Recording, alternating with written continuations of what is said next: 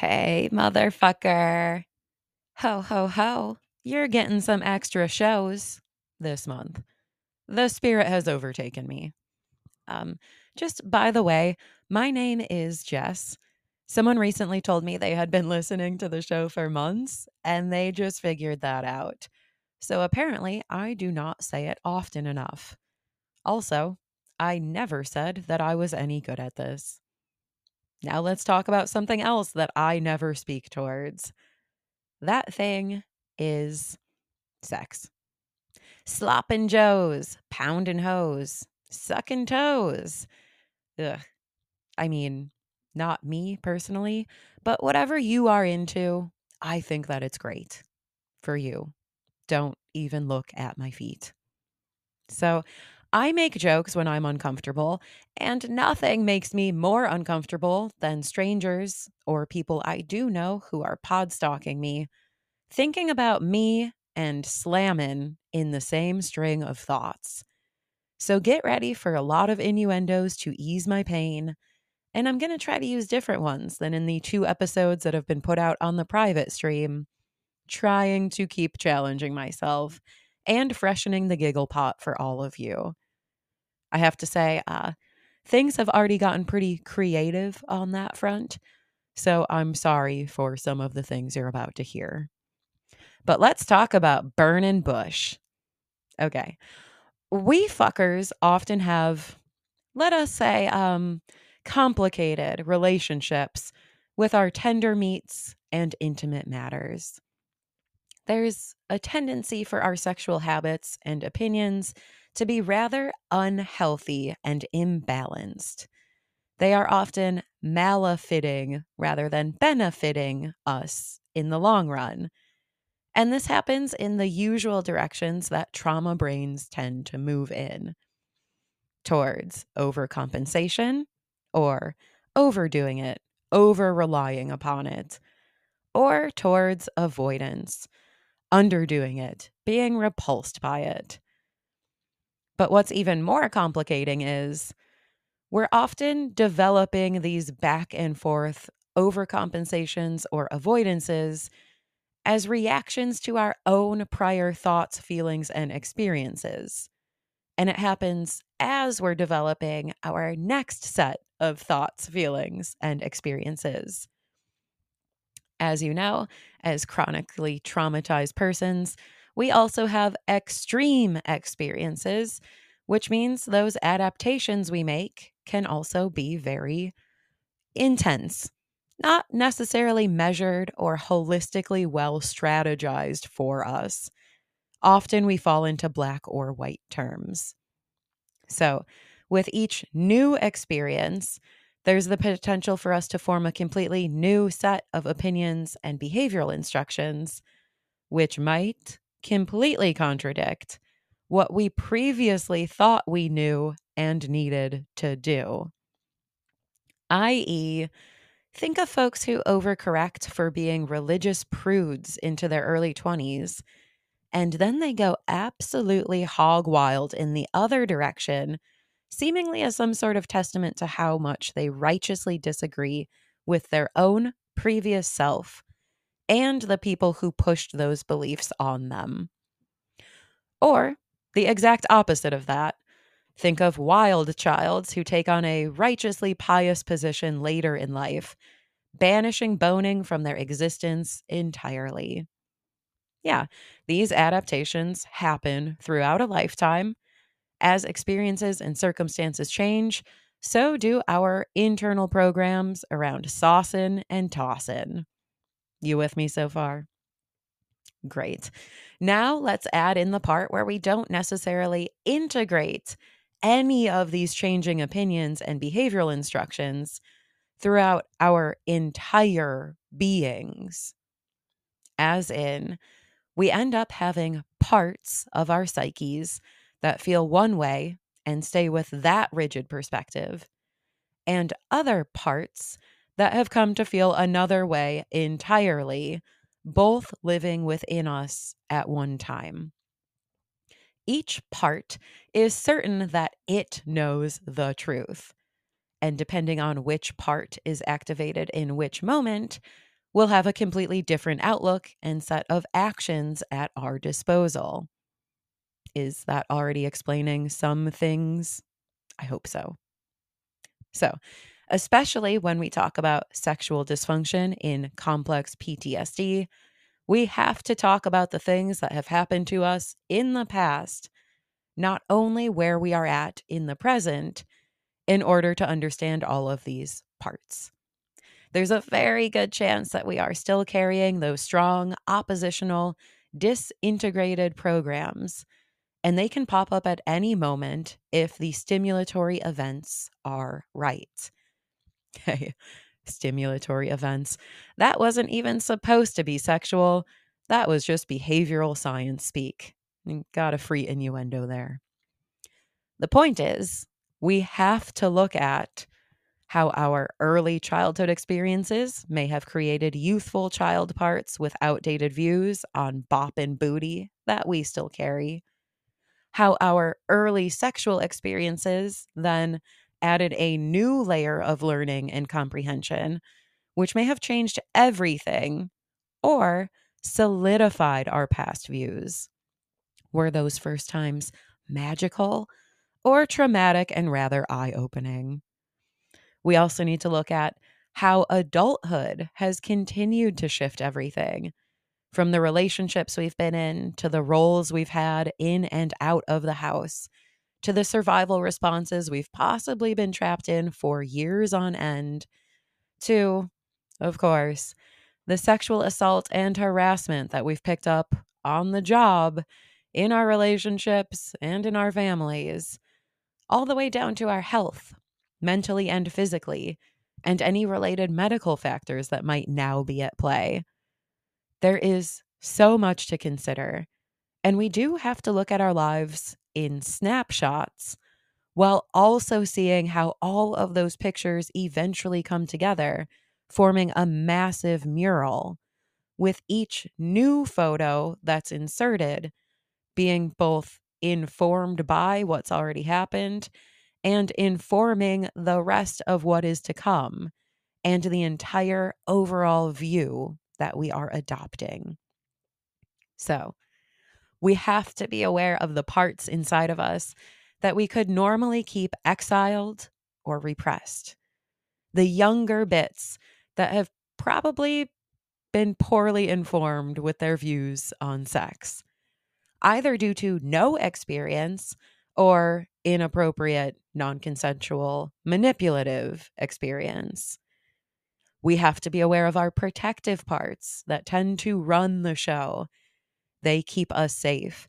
They manage the rest of our thoughts, feelings, and actions.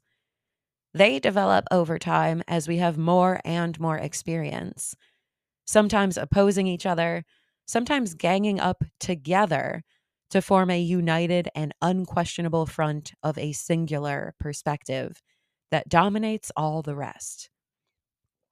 And we also have to beware of how we maybe distract ourselves from pain, discomfort, and unmet needs with a giant coping crutch known as shooting our shot.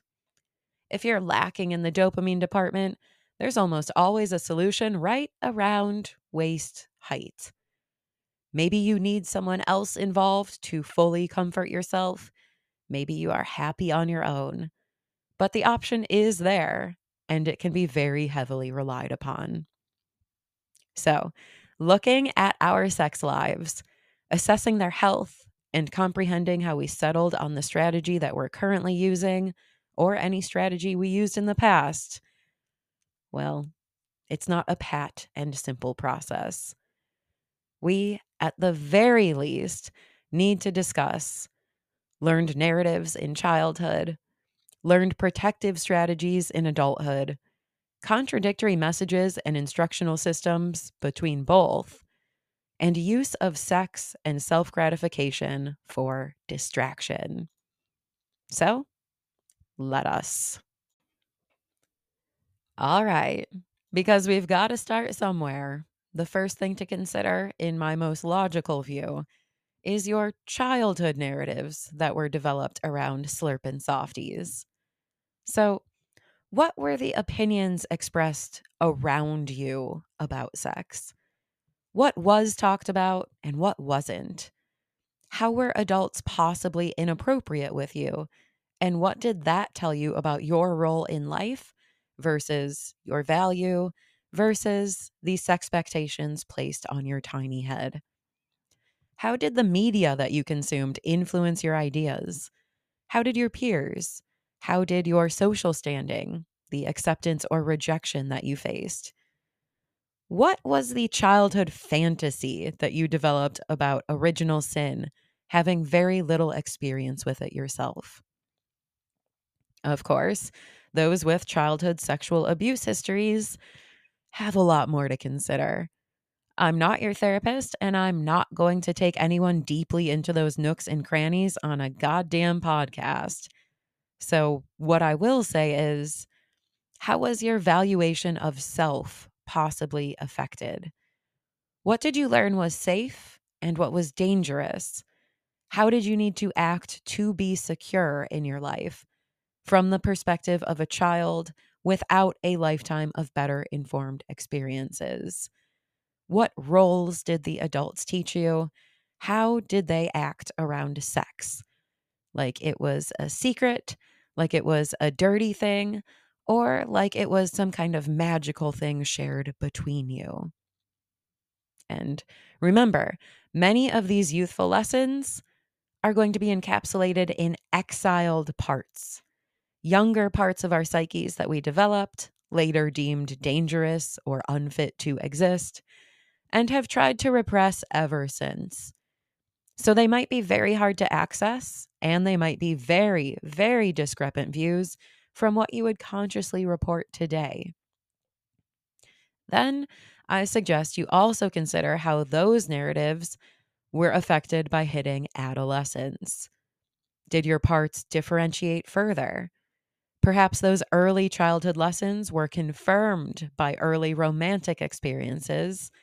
Perhaps not. Did your views change? Did your self assessments? Did your learned roles? Did your behaviors? What were early experiences like for you? And did they instill any new lessons? How did those lessons interact with the lessons that you had already picked up earlier in life?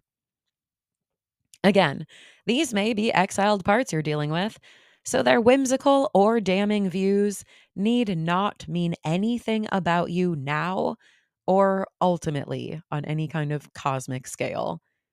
There's a really great chance that you do not agree with what your teenage self asserted was sexual reality. But it's still helpful to touch on those beliefs because they do, at some level, still live inside of you somewhere.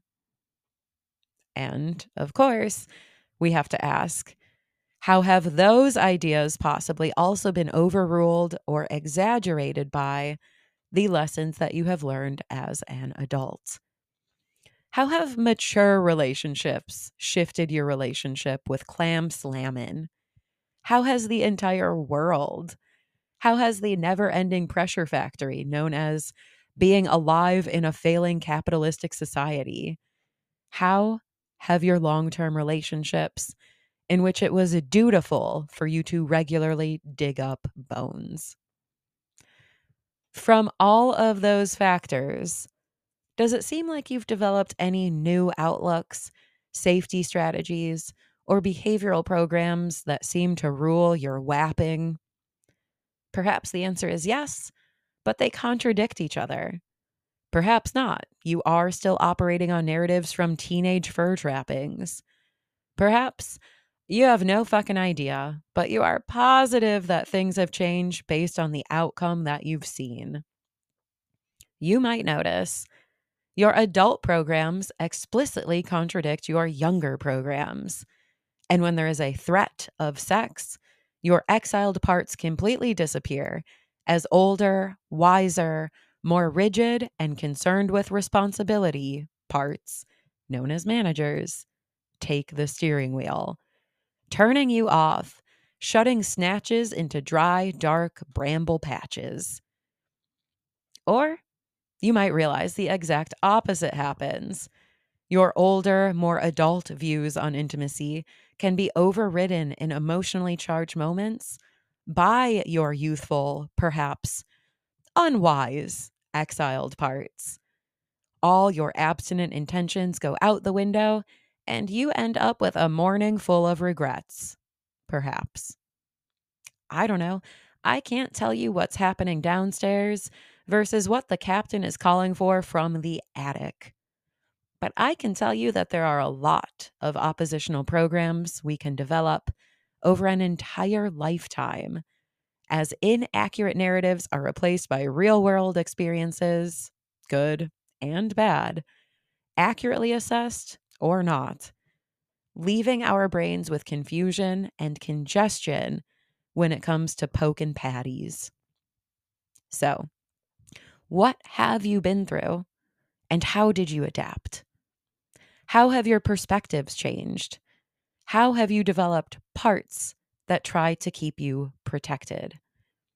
And how are all of these efforts to adjust, recalibrate, and fortify your system against threat maybe not in your best interest? Perhaps all your needs aren't being met. Maybe your relationship world has gotten very complicated.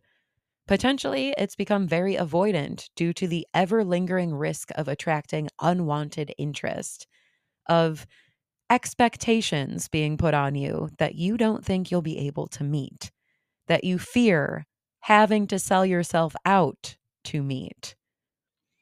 It's very possible you realize that the very threat of having any sex placed upon your glowing goodies is the very reason that you've withdrawn from human connection. It's all about expectations. Or maybe that's just me. Again, I can't tell you, but I can tell you to also check out your relationship to sex as a distractor tactic.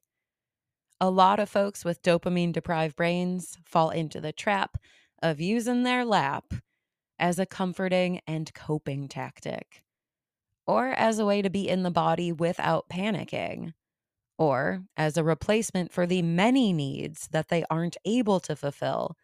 So it becomes a stand in and a crutch. In the same way that we use drugs to change how we feel, we can do that with the muff that we stuff. So, a bad day, a stressful outlook for tomorrow, boredom, loneliness, existential terror, all of it can be treated with a heavy hand of heavy hands, which has its own share of pros and cons. Does it work for a while? Yeah, for a while. Does it often spin out of control and or lose efficacy after that while? Yeah, it sure does. Does it hold the potential for harming the people involved?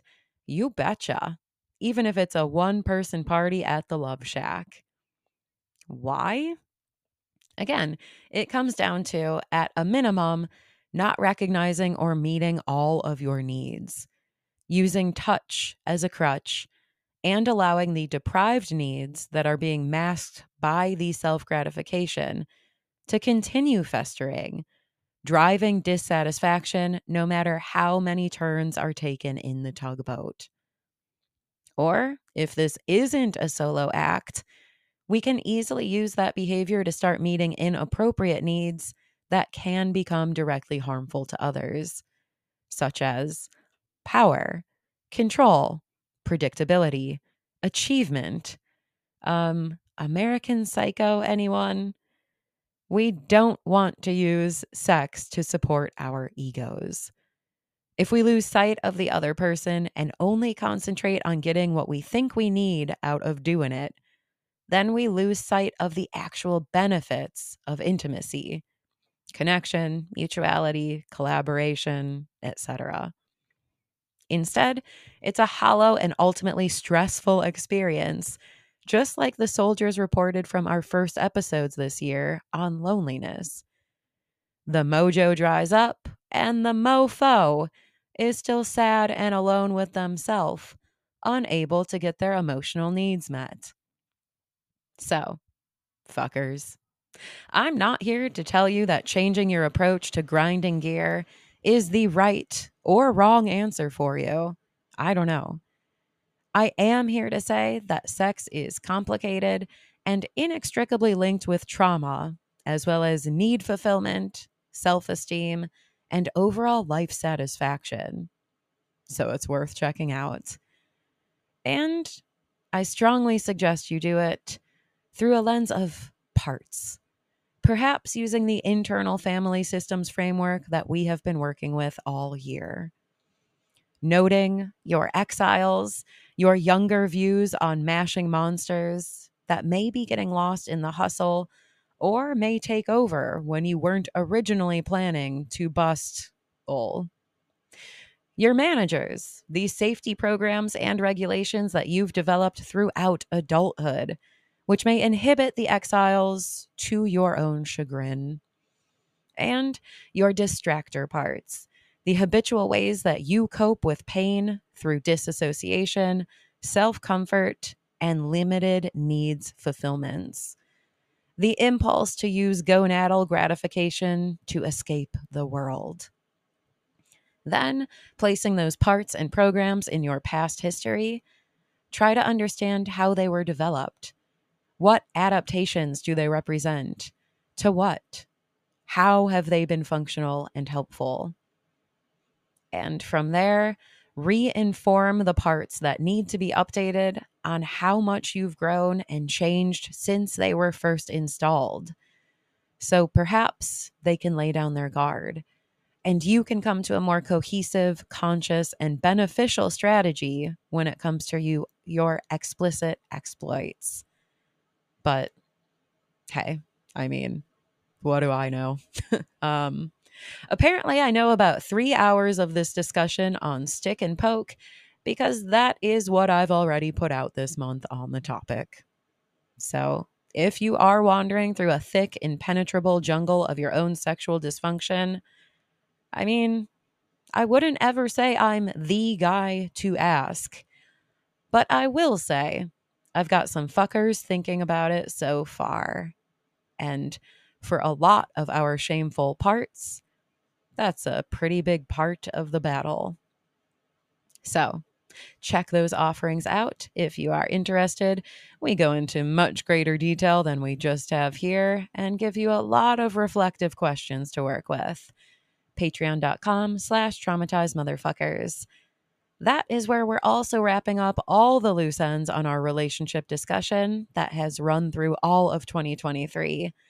I've been putting out more content than any of us can believe lately in doing so, and we are already working on reflecting and re-envisioning for the new year there as well. Jump in so you don't accidentally repeat this year when the calendar flips over in the next. Because, endless trauma loops, as we say. But that's not how we lay. All right. I'm out of slang, but I will talk to you guys around the holiday.